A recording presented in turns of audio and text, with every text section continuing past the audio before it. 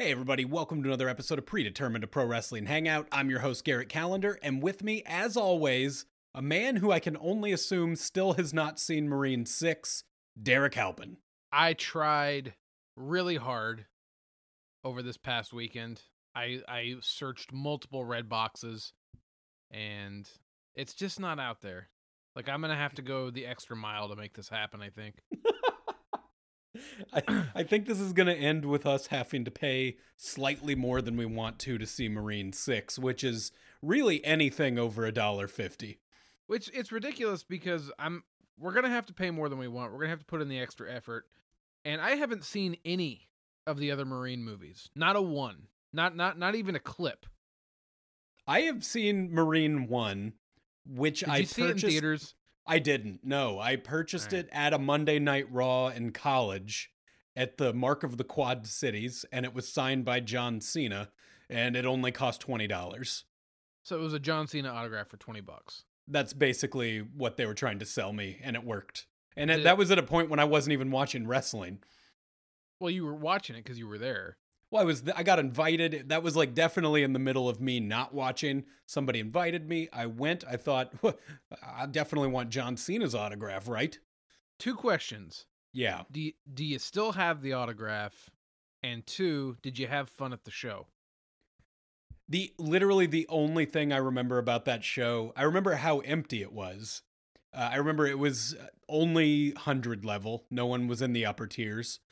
And there were a lot of empty seats around me. And the dark match was John Cena versus Great Khali. Literally the only thing I remember from the whole show. Wow. And do you still have the autograph? I do still have the autograph. Marine 1, Miz didn't have that big of shoes to follow. We didn't have the fun John Cena that we have and love now. We had a movie where Robert Patrick from Terminator 2 is the villain, and they never let you forget that he was in Terminator 2. That's kind of cool. Like, there's a part in it when, I'm trying to remember, like, they does he do the T-1000 run? I don't know if he does the run, but at one point, I believe he uses the sentence, "What do I look like? I'm made of liquid metal?" And then I believe they say to John, fucking lame. And at some point he says to John Cena, "What do you think you are, some kind of Terminator or something?" And at some point Derek says to Garrett, "Hit our goddamn music."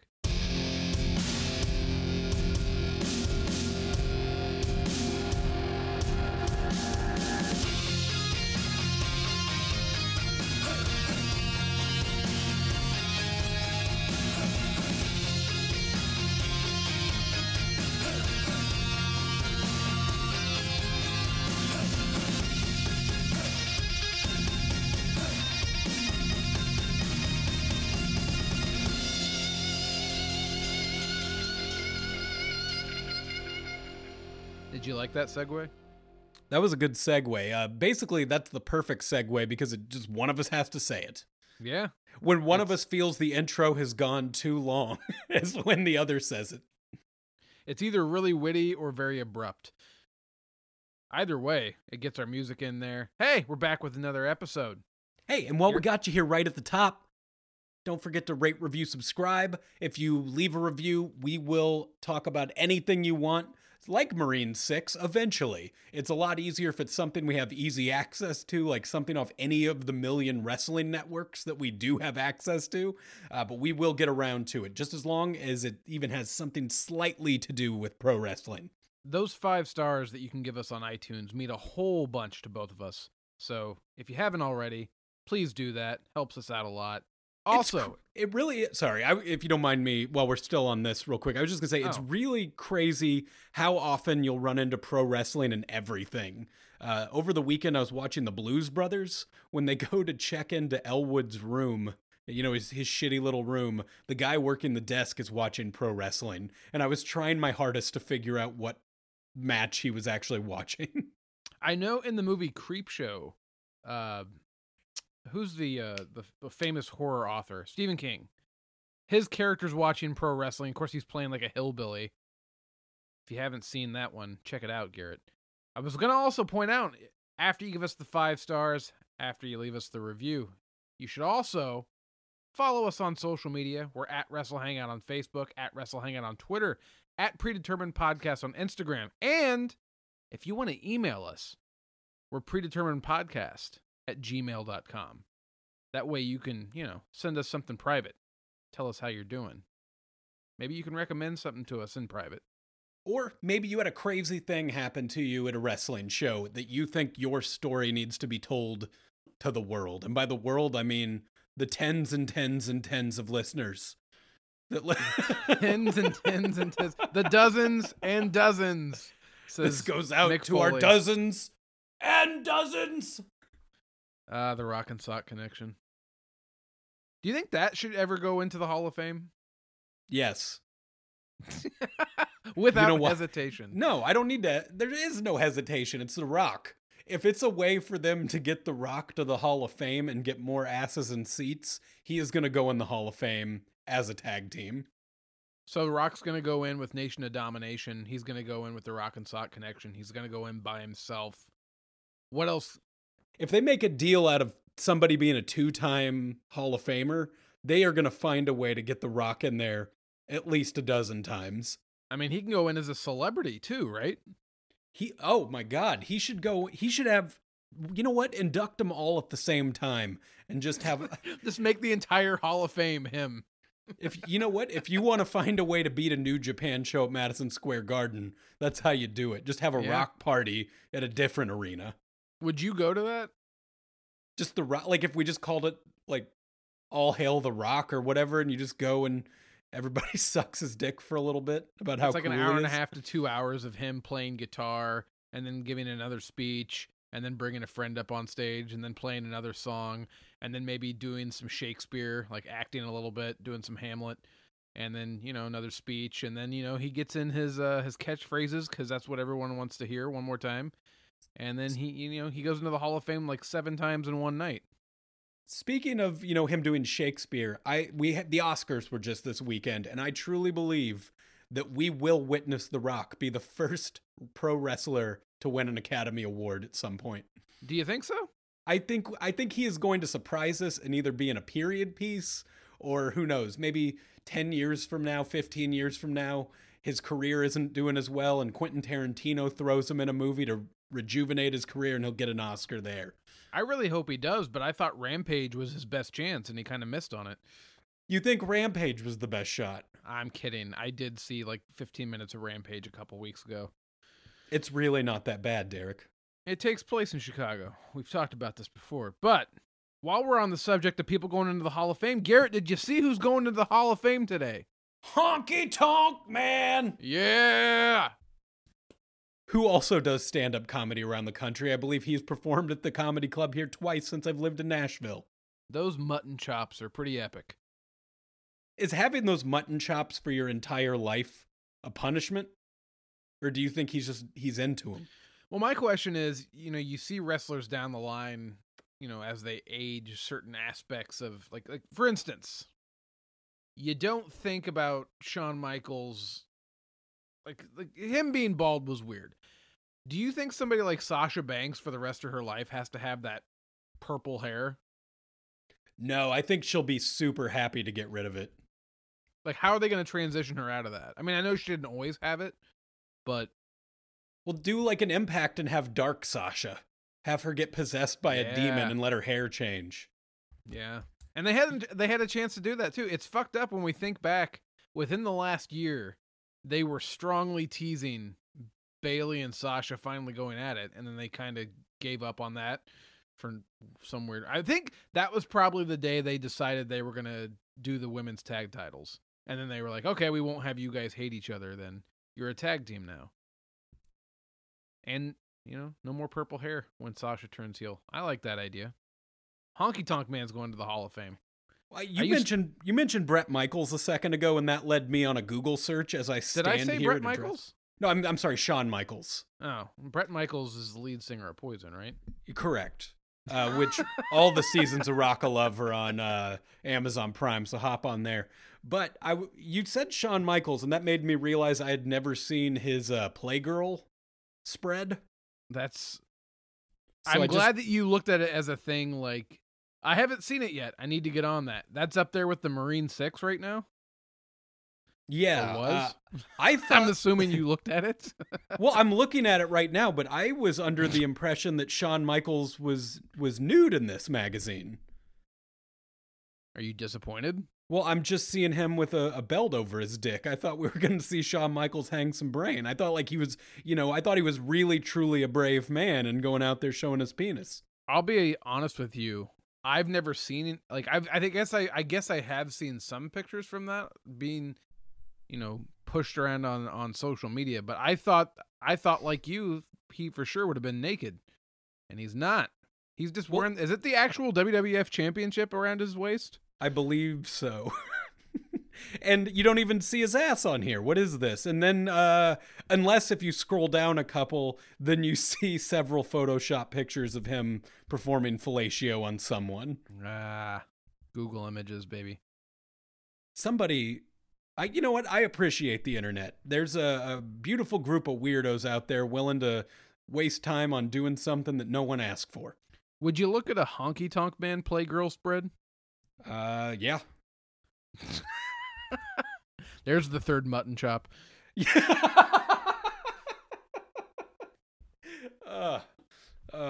That's a good joke. Hey. Can I ask you a question? Yeah, I mean, I was going to say something, but go ahead. Oh, no, please. I'm sorry. I just keep interrupting you. No. As I'm literally watching a man fillet another man on my... Let me move this to the background. Fillet. Yeah. So, over the weekend, I posted an Instagram post showing how many missed texts I had. Yeah. At the time, I had 196 missed texts. Mm-hmm. What is it now? It's actually like 118. I brought it down a little bit. You've been working on it. I'm trying. What's funny is you probably just ended entire relationships to get that number down. You probably had backed up texts from people you haven't spoken to in years, and you were just like, rather than go through and look at these, I'll just swipe and delete the entire conversation.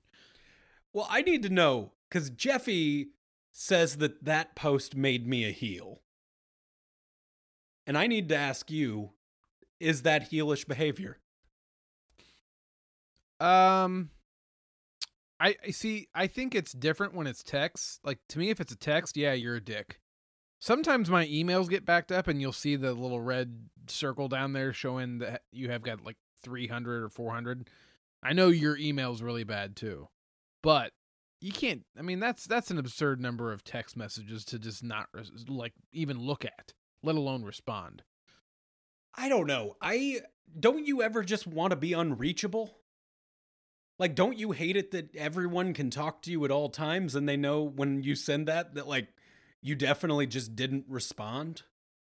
Yeah, no, I totally get it. But, that's why I keep a very tight-knit circle of people that I exchange messages with. You are in my circle. Thank you. And to follow up with Jeffy's astute observation that you are a heel, abso-fucking-lutely. Do you know how many times I have been in bed at like 10:30 at night, and I've been there for a couple hours, and I'm getting ready for work, 3 a.m, and I gotta get up, and all of a sudden I hear, and it's you watching some New Japan shit at 10:30, and you are coming in your pants over something that's going on. And you reach out to me. And you know what? I look at your texts. I look and see what you send. And then I roll back over and go to bed. But I look at them. Yeah, I don't care if you respond. I just want you to know how excited I was in that moment.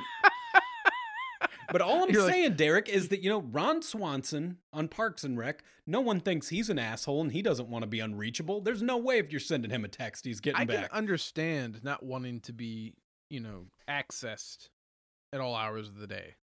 I get it. I think you took it too far. You think I let it get out of hand? I think so. Well, I just made the post so everybody would know you're not alone. I didn't want everybody to, I'm not going out of my way to wrong one person in particular. I just didn't want to touch my phone for the last couple weeks. I think in general, you're a pretty good person, but that text addiction, or not answering text addiction, it's gotten a little out of control. You might want to work on that. All I heard you say is that I'm a good person. What else were you saying? That's true Eric Cartman heel behavior. That was the only part that you heard. I got what I wanted out of that. I'm done. Shit. We did something special for this week's episode, didn't we? We watched something that we probably should have watched a long fucking time ago. And now we get to, for the sake of the podcast, give out our thoughts, our emotions on watching WrestleMania #1. Garrett, it didn't even have #1 after it. It was just WrestleMania. No theme song, nothing special, no bells and whistles. And I had always heard that this is looked back on as not a great show. Is that correct? I have never heard that. What social media do you've said this before? You have a very negative wrestling circle around you, I guess.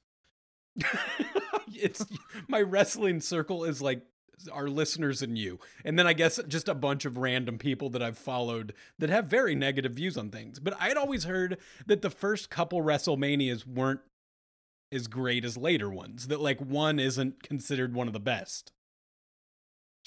I mean, I'm not going to say that. It's like anything else. It's like they mastered their art as they went on. Like I put out a post earlier today, like on my Twitter, saying, man, look at how far the graphics have come for this show. When I took a picture of the opening text that says WrestleMania Madison Square Garden, and you think now they fucking produce holograms with Rottweilers when Roman Reigns comes out. Like it's crazy to see how far it's come. Brock Lesnar's dick arrow is a hologram. It's different. But like I said a minute ago, this was something we probably should have checked out a long time ago. I had only ever seen the main event. Same. And that was like right after I got the network. And actually, I had seen the Andre match before as well. Well, that was maybe my favorite match of the night. But I will say overall, I had such a good time watching this show. It is 2 hours and 15 minutes long. So, doesn't take you a whole lot longer than watching a regular episode of SmackDown. Easy to go down.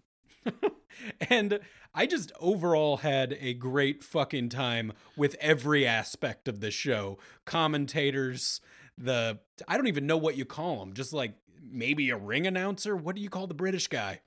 Lord Alfred Hayes, the guy who would introduce each match. First of all, I loved Alfred Hayes so much.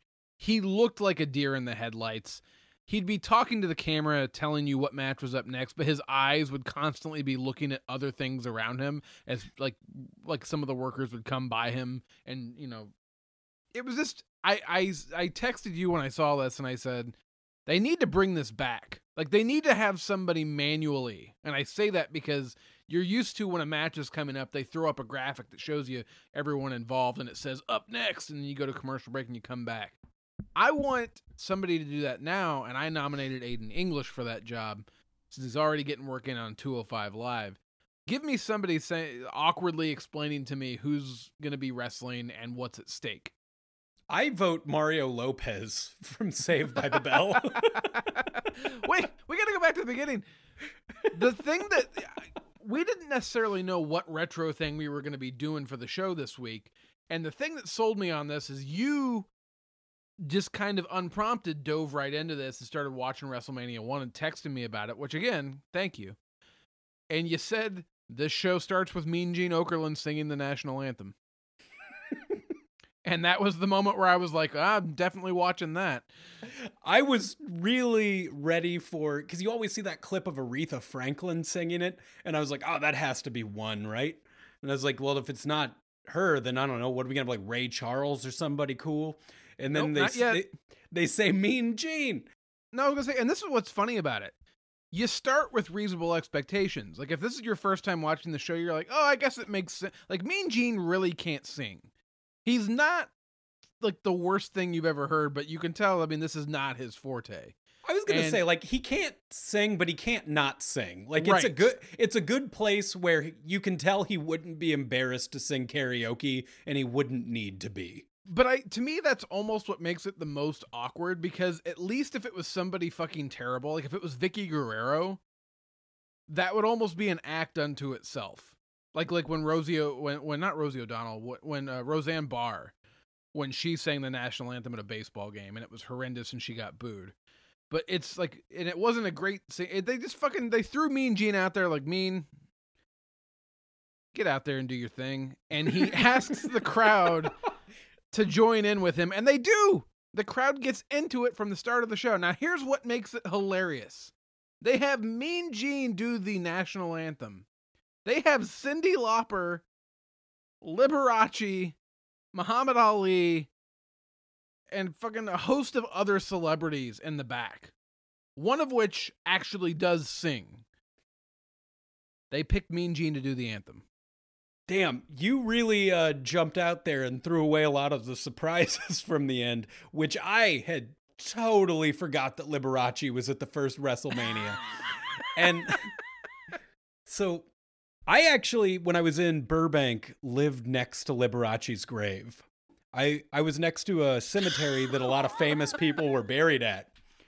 So that really weird hit about that being a claim to fame. That hit close to home for me. Actually, I would go to that cemetery every Christmas. My wife and I would go there to pay our respects to Ronnie James Dio. And I would bend down and whisper a secret into Dio's grave that I'd never told anyone every year. So Dio has my secrets if you're looking for him. What did you give Liberace? I waved at him when I walked by. I mean, if I had... What? If I had known WrestleMania 1 was a thing, I would have, sat down, said a prayer, asked some questions. Would it be inappropriate for you to stand next to his grave and do like the rocket kicks that he did at WrestleMania 1? Would somebody coming by look over and see that and think you're mocking the dead? Okay, so let's get to the point where Liberace comes out, because let me tell you, that's a fucking right surprise. Before the main event, so that's later on in the show. But yeah, get to so it. we get Finkel out there, Howard Finkel. Howard fucking Finkel. Howard fucking Finkel comes out there and announces he is introducing the man who's going to replace him for the rest of the night, which is it's a baseball manager, Billy Williams or something like that. Billy Martin. Billy Martin comes out and says, okay, and next, I think he's getting ready to introduce the match. No, he brings out fucking Liberace and about 5 Radio City Rockettes who dance for like 2.5 minutes. They're just sitting there like, doing their high kicks. And the crowd, Derek, the crowd is loving it. The crowd is excited for Liberace at WrestleMania 1. It was a different time. Like, now people are like, I have to watch fucking Flo Rida? No, WrestleMania 1, they all sat in their seat and watched Liberace dance for 2.5 minutes, and we can't sit through a Flo Rida song. We are fucking spoiled assholes. We are, and I think they introduced him as one of the greatest entertainers in the whole world. After that 2.5 minutes, I couldn't disagree. That man... They high kicked a full circle around, and then they stopped, and then he looked like, am I supposed to keep kicking? Then they started kicking again. The Rockette on the end is like, wait, we're still kicking? Trying to get on. And he's leading the kicks, and the Rockettes aren't ready for how quick he's going. I think it's normally a slower kick. That was the vibe I was getting. Somewhere Kevin Dunn was in the truck freaking out that they didn't get that shot the way he wanted. He's like, make them do more kicks. Have them do the Liberace kicks a little bit more. And then Liberace, he isn't just there. He's there to ring the bell, Derek. He's the guest timekeeper. That's an important job. He's just sitting out ringside. And I'm like, oh my God, we're done with celebrity. How are you going to top this? And they go, oh, also, we have Muhammad Ali here, who's going to be the outside referee. Well, that was what was funny, is that they say he's going to be the referee for the match. He's the special guest referee. And they wheel him out there. And he waves, and everyone goes nuts, and he gets in the ring. And then they kind of like nonchalantly are like, all right, now get out of there. Muhammad Ali is going to be the special outside the ring referee, which is just as important as the inside the ring referee. And I was in my head thinking, that's bullshit. Like, I don't think the announcers blatantly lie to me often, or I'd like to think they don't. Jesse the Body Ventura lied to me right then by telling me that was an important job. Oh, yeah. He fucking lied to you. Well, we got other things to talk about on the show other than the build up to the main event, which we will get to. I like that Liberace got as much time as he should. Yeah. WrestleMania 1. I mean, there's going to be a lot of things that we could talk about with this show that are they're a product of their time. The thing was lit like a house show, and I loved it. And I don't know if that's just nostalgia, and I know that it doesn't... We've talked about this so many times. I like the grittiness and the focus on what's going on in the ring. And there's something cool about looking back on these old matches where it's just a single light over the ring, dimly lit, and it's I don't know, to me it's a show. It's a pro wrestling show. And can you imagine if they lit MetLife Stadium like they did Madison Square Garden? That would be the first of all, you can't. It would be wild for them to do that for just I don't know, one pay-per-view. Just make it a throwback pay-per-view and just do the bare minimum and see how the people feel about it.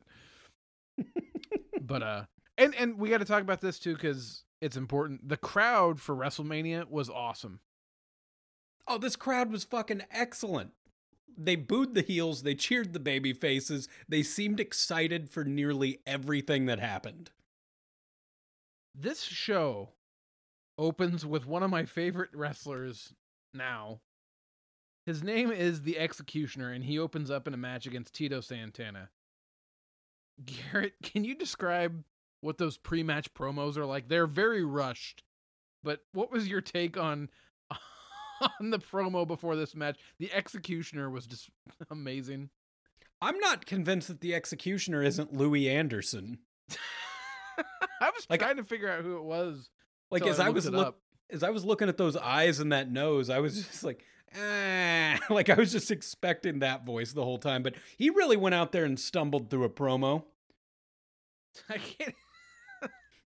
It's just funny because Mean Gene's like, you guys got 15 seconds to say whatever you want, and then I'm cutting you off regardless.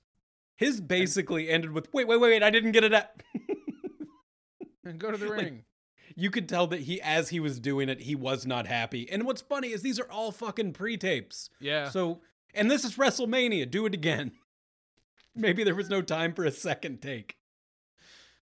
Next match, we got King Kong Bundy versus Special Delivery Jones in a squash match that lasts, they say, 9 seconds. They say it's a new record that lasts 9 seconds, but if you actually check the time on it, it's 23 seconds. They lied to you again. Let's be clear. Also, King Kong Bundy is brought to the ring with Jimmy Hart. And I will tell you, Jimmy Hart, substantially more fuckable in this day and age. What? That was your reaction? Yeah. My takeaway was, oh, he doesn't look as weird when he's young. Let's look at Jimmy Hart's Playboy spread. Has he got the megaphone over his dick? Jesus. I'm just saying, the guy had a more handsome face, and the older he got and continuing to dress the same, he seemed like a weird used car salesman, where back then, he's pretty sexy. He looks better. I don't know that my reaction was, definitely more fuckable. Well, you and I watch wrestling for different things, and we have different takeaways. That's the fun part of it. That's perfectly fair. Third match, we got Ricky the Dragon Steamboat against Matt Bourne. Garrett, do you know who Matt Bourne goes on to be? Who does he go on to be, Derek? He goes on to be Doink the Clown. No fucking shit. You didn't know that, and now you know that. Well, if you had to guess, how would you say he died? Matt Bourne? Yes. I don't know. Drug overdose. Did he really die? He died at the age of 55 in 2013. Oh, bummer. Didn't Doink the Clown wrestle in Carbondale one time not too long before or after I visited you down there? Yeah, there were weird pro wrestling, indie wrestling things that, you'd always see a bushwhacker or somebody was part of it. And I would be confident that Doink was a part of that at one point. And I just remember that being advertised. But in hindsight, do you wish you had gone to more of those off-the-wall shows? Yeah. I mean, I wish I would have gone to any of the shows they had there. I know SmackDown and ECW came through Carbondale while I was there, and I had friends that saw CM Punk eating at Buffalo Wild Wings. He wasn't having a beer, though.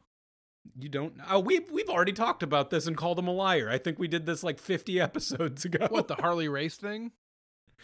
No, I just remember saying that CM Punk was a liar about being straight edge. I don't remember where that...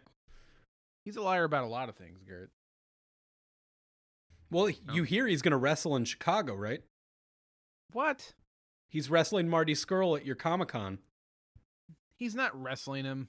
He's thumb wrestling him. And that's, Fuck you. I thought news had slipped under my radar.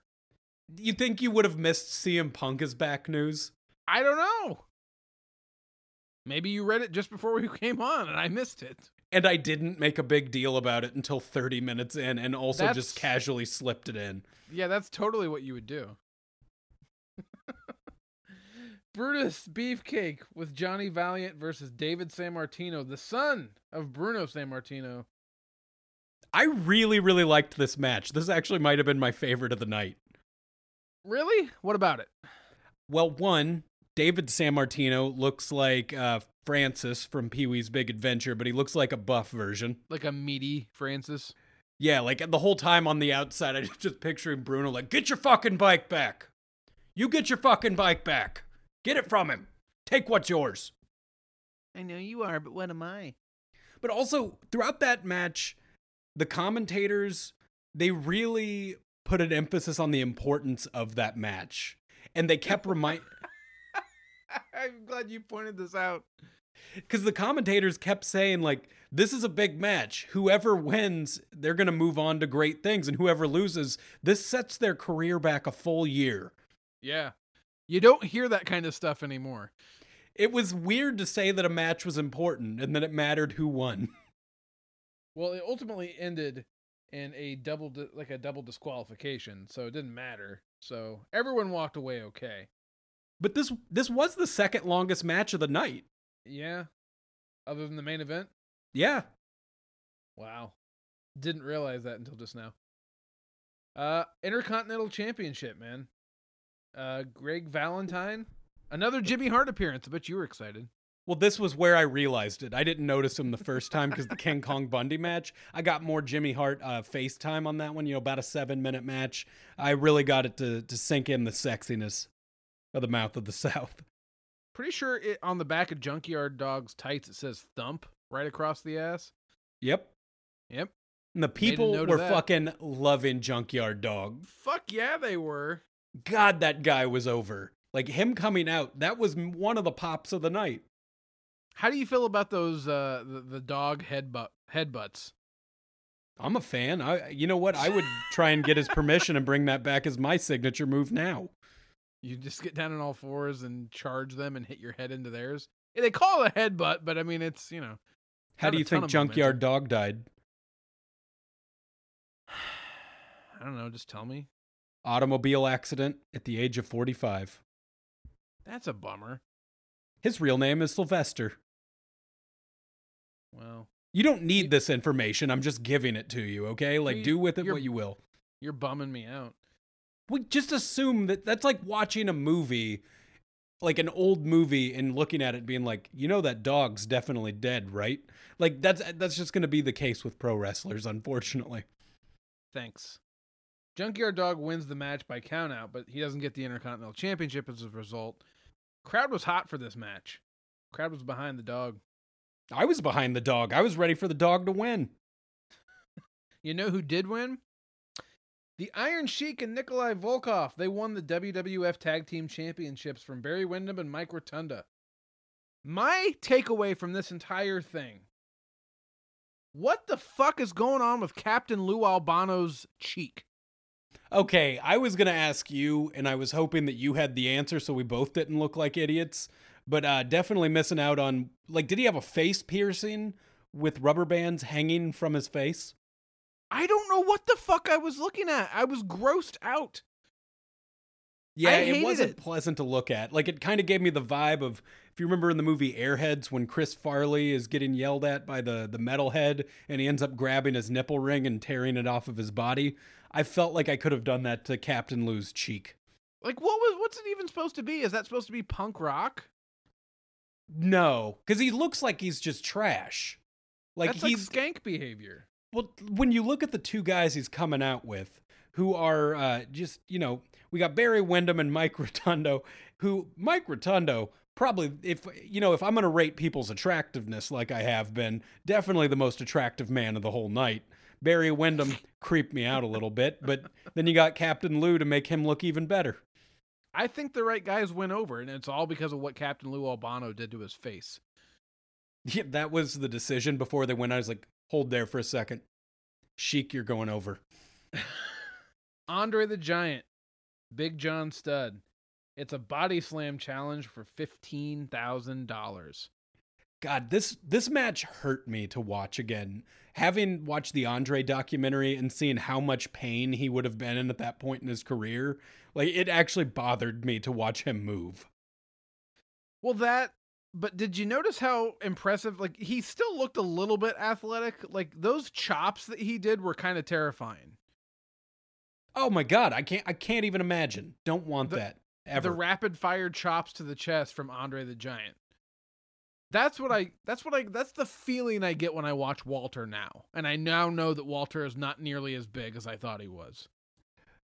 So, did Andre take a bump at all in this match? A little bit, but nothing major.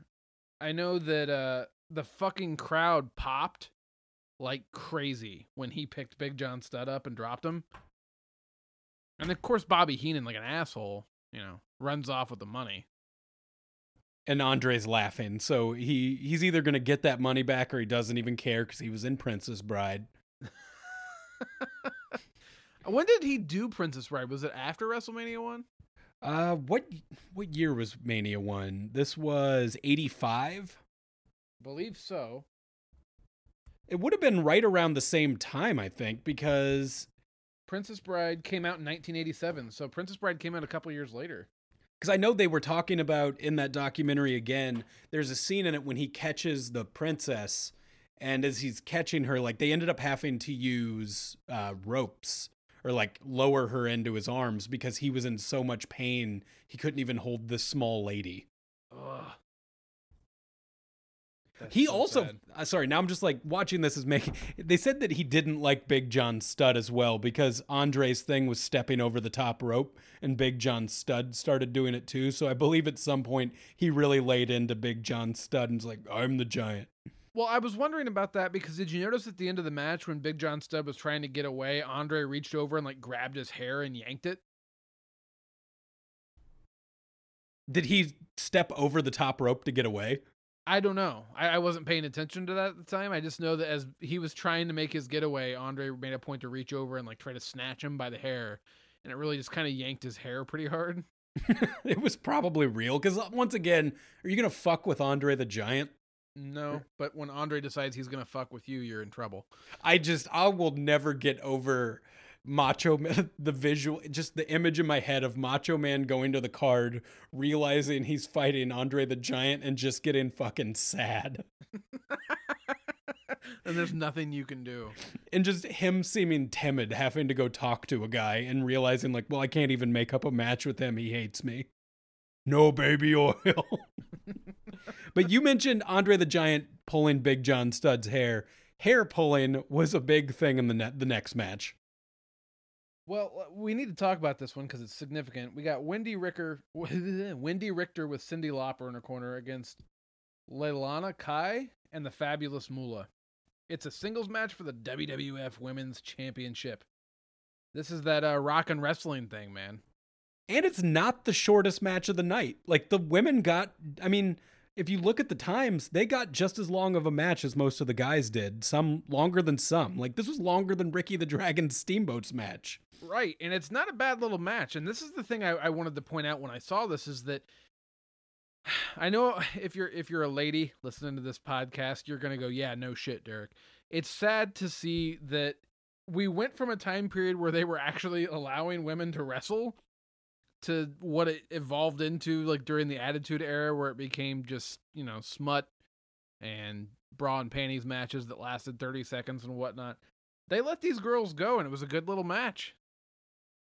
Yeah, a lot of hair pulling. Cyndi Lauper's the manager. Let's see. The finish was a little weird. It ended with a cross body that turned into a roll up. Yeah, but it wasn't the prettiest roll up. It was a weird roll up, but I would say overall, if we're going to say this was the first women's match at a WrestleMania, that was a good fucking women's match. Yeah. Especially because absolutely. they're sandwiched in between Andre the Giant and Hulk Hogan. Yeah, and it wasn't really a piss break. That was the other thing I want to bring up about this show before we get to the main event. How did you feel about everything being one right after another, rapid fire, boom, boom, boom, here's the next match? There wasn't like an entertainment segment in the middle of the show. They didn't have a lot of downtime. Did you like that? I did enjoy it. Going back and watching this, it makes it harder to know what the story was building because you don't get that awesome WWE video package that they have before every single match at a pay-per-view now. Right. I don't think there's anyone who does video packages as well as WWE. They can make me care about nearly any match with those packages. Right. Yeah, honestly, like, this was such a short show. There isn't a piss break. And like you said, it's only like a little over 2 hours. I think it's like 2 hours and 18 minutes or something like that. So how would you feel if Mania was this long now? Would you feel like you'd be getting your money's worth? Would you be happier? If they want to do it like they were talking and split it into 2 days or something, then I guess that's what they can do. But I'm just saying, like, if they did WrestleMania in like under 3 hours, if it was like 2.5 hours, would that? Yeah, because would you still pay the same price? No. If you're gonna give me I mean, I guess at this point they're charging more, but they're also giving us literally a 7-hour show. Well, that's what's funny is that for all the complaining about the length of shows now, which, hey, we're part of that too. They give you a lot of shit for your money. Oh yeah. I mean, it's essentially like a Woodstock of pro wrestling. I don't mean like in the way Cody meant it, but I meant and just like it's a fucking festival, man. But do you think having it that long kind of turns off casual fans? I think it turns off diehards because I think it's hard to be invested in something for that long. Well, and that's part of my decision in not going this year is, if I'm going to be sitting somewhere for 7 hours, I want to be comfortable. And then, as soon as I say that, though, like I've said before, there are people who sit on their ass and watch football every Sunday for that long. So I don't know. I don't know what makes it different.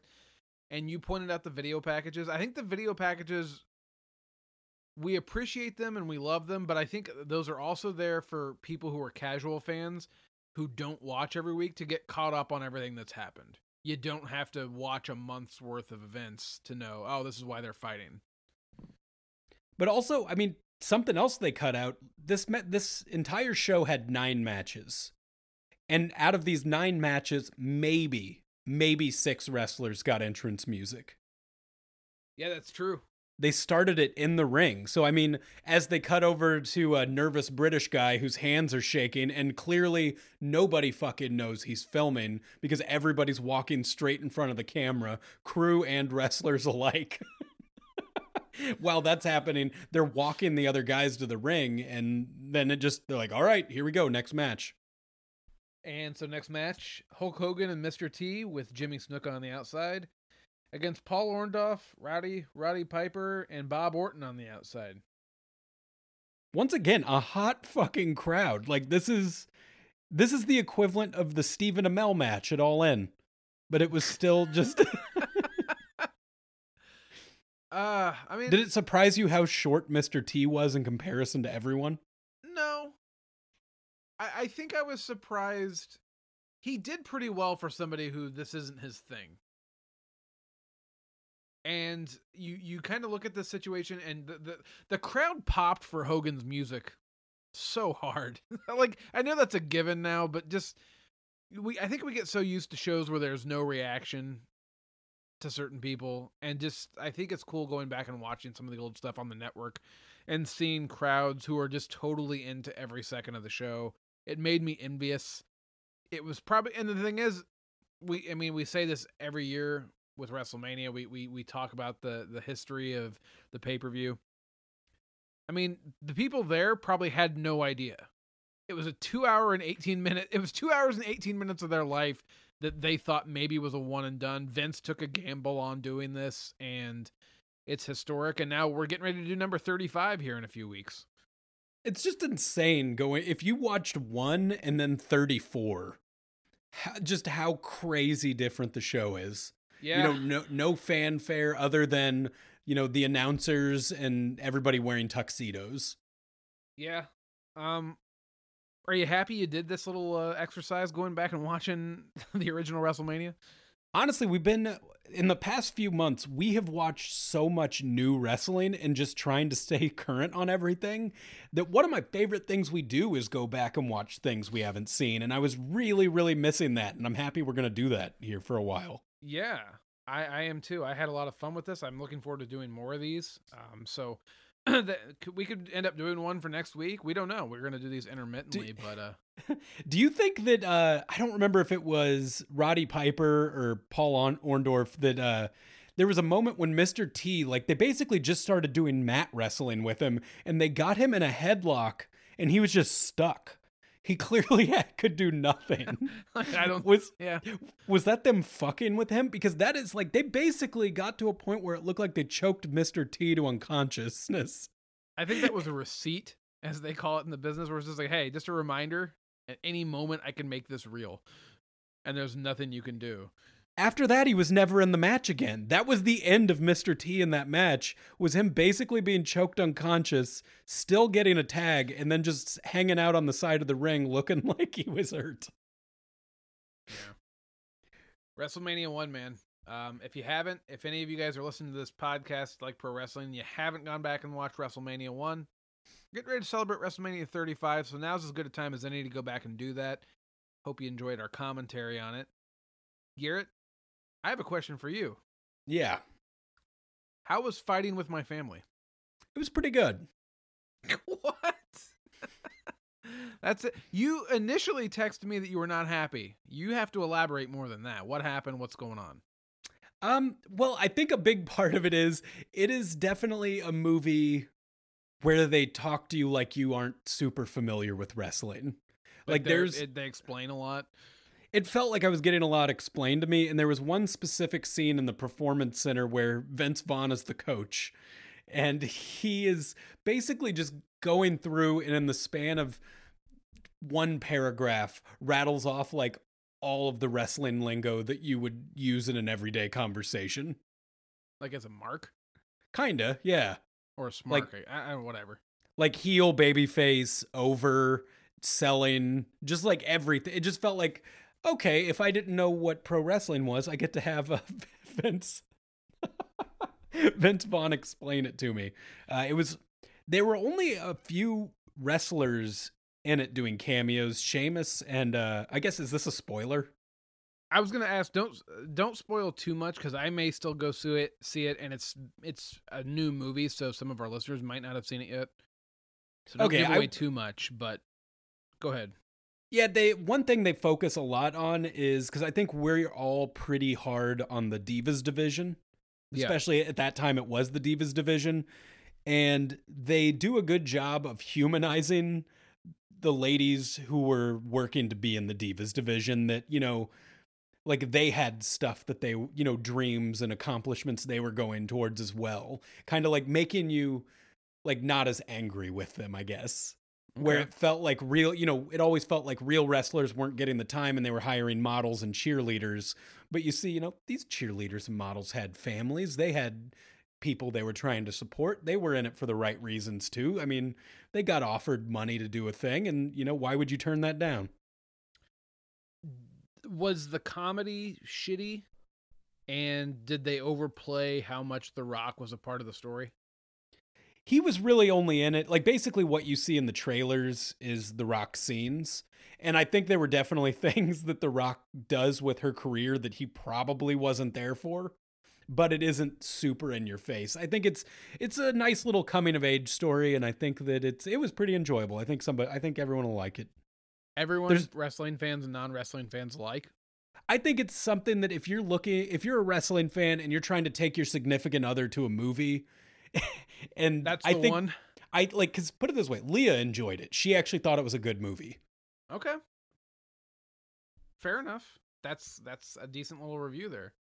And just kind of getting to see more of her backstory with like her brother, and, you know, because I kind of knew Paige's story, but I didn't know the full story, and getting to see it and then getting to see some of the actual footage of her with her family at the end was really cool. Yeah, just overall, nice little movie. It's nice. I think nice is the best way to put it. So there is one current wrestler playing a character, and I don't think this is a surprise. I believe it is in the trailer. I just didn't realize. But Zelina Vega plays AJ Lee. Oh, okay. And I was kind of surprised we didn't get more current female wrestlers in the movie taking roles. But I did note Tessa Blanchard did all the stunt wrestling for the actress that played Paige. Oh. So that's kind of cool. Did you get your Pete Dunne cameo or Pete Dunne acting cameo that you were looking for? Yes. Whoever was playing Pete Dunne, it's just hilarious because he is it was clearly somebody being Pete Dunne. Did they do a good job? I mean, it was in one scene and he basically gets mistaken for a lady. Aw. But yeah, overall, I think it's worth seeing. I don't know if you necessarily need to rush out and see it in theaters, but it's one that I think a wrestling fan, if it rolls around onto a streaming service, you're going to check it out and have a good time. So my thing on Friday was I got a little bit tipsy. I came home and I watched pro wrestling on the WWE Network for a while. Several hours, in fact. What'd you get into? I got into a lot of stuff, but I specifically wanted to watch a match I hadn't watched for a little bit, and it's an emotional one, and it was the, 15-year anniversary of, and that on February 15th, 2004, WWE No Way Out from the Cow Palace. Garrett, you've been to the Cow Palace recently. I have. Yeah. Tremendous facility. Tremendous facility? That's not what I hear. I hear that it's shit. There's one entrance/exit, and it's on one side of the building, and everybody has to go that way. Is that true? Yeah, no, there was a huge fucking line, and we were all going through one thing, but I got there early enough that it wasn't a big deal for me. Well, 15 years ago, Eddie Guerrero versus Brock Lesnar for the WWE Championship. The unexpected happens. Eddie Guerrero beats Lesnar. Crowd's really into it. Garrett, you've never watched this match. This is my homework to you for next week. We could talk about this a little bit more next week, but I'm giving that to you as a gift.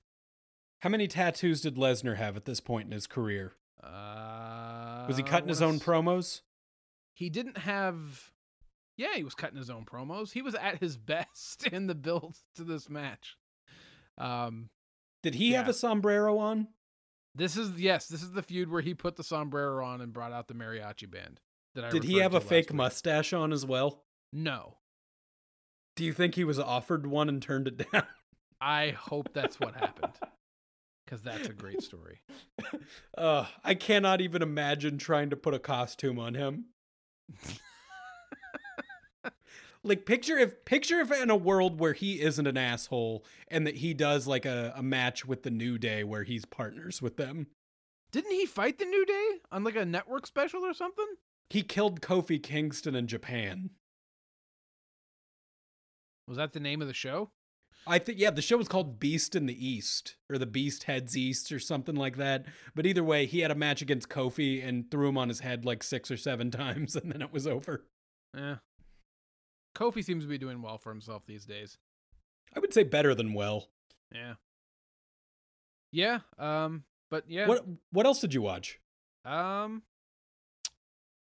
watched some WrestleMania 20 main event, which is He Who Shall Not Be Named against Shawn Michaels against Triple H. Voldemort? Basically. Who's He Shall Not... Oh. No, yeah. No, you gotta figure it out. Yeah, I figured it out. Yeah. It isn't a Dark Wizard. Yeah. I hadn't watched that match Jack in a while. the Ripper type. Yeah. Got onto that.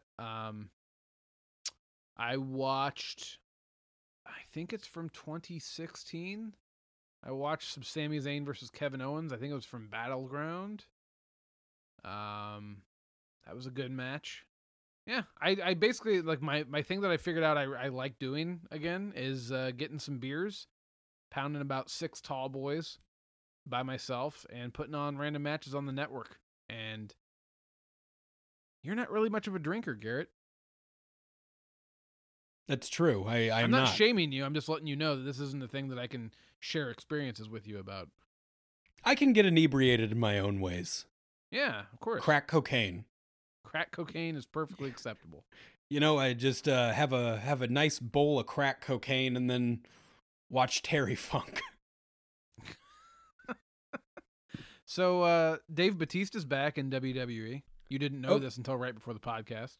No, I am officially done moving in. Like we've finished with the other apartment. We spent 8 hours cleaning it this weekend. So as of this week, I will be back watching wrestling on the reg. I will have it all consumed and ready. Good for you. Now, update, is it haunted? Is the No. house haunted? No ghosts. Good? Though So my far. wife is leaving for a week, and I have a feeling that if I'm seeing ghosts, it's going to be while I'm here alone for 7 days. Yeah, just shoot me a text. Let me know if something happens. Yeah, you won't answer. You're just going to be like, in the middle of the night, buzz, buzz, buzz. He's an asshole for trying I'll to text answer me. for that. Well, you won't see it. Also, put it on nighttime mode so that you don't get the buzzing. Sorry. That's what I do. Are you venting at me now? Yeah, you're the one that's a jerk. There's I- options to not hear those buzzes. I am a little bit of a jerk. You can't avoid how shitty I am. So Big Dave isn't the only one that's back. Who else is back, Garrett? I hear Mr. Roman Reigns made a return. He did. Roman And by Reigns, here, I did watch this. leukemia is in remission. That crowd, was this the very first time they got the Roman Reigns reaction they've always wanted? Yeah, you know Vince had a hard on. It's hard to not feel good for the guy. No, it felt awesome. Good for him. And good for him, the crowd being receptive. And I thought it was cool that they let him come out and take his time. He got to go around the entire ring twice, once before and once after, taking pictures with people. Seth came out. I mean, he had a good speech, told everyone that, thanking everybody for all the support. We gave him support. We were supportive despite saying things that, might have upset him face to face in the past. We were supportive. We wanted Roman to come back. And he's actually, I guess, back. Yeah, I wasn't expecting that. I was expecting him to make an announcement saying soon. Like, Yeah. I'm healed, but I've got a few weeks or something. I didn't realize he was going to be like, I'm kicking ass next week. I hope you're ready for the main event of WrestleMania. And then the next day did Good Morning America. Didn't see any of that interview, but I'm assuming it went well. Who would you start him with now that he's back and in, like, an actual baby face? I'm hearing rumors that they're going to do some kind of Shield thing at Fastlane, which I'm kind of over. Like, I'm happy that Roman's back, and I'm already at that. What he's doing, I'm not into. Not trying to be a dick. It's just stop trying to milk the Shield stuff. Though I guess if Dean's leaving, this is their last chance, right? Yeah, I guess what'll happen is it's going to be the Shield versus somebody, but then, I don't know, Alexa Bliss comes out and beats Dean. I think Alexa Bliss teased showing her tits on Raw. Did you see Again? No, I didn't. that? She was interviewing Finn Balor, who's the Intercontinental Champion, and she was saying that she's upset that he's got that title around his waist because it covers up those beautiful abs. And she says, if you take that title off and show me those abs, I'll show you my... And that is when there's an interruption and you don't get to hear her finish. Well, what do I got to show to see Shawn Michaels' dong?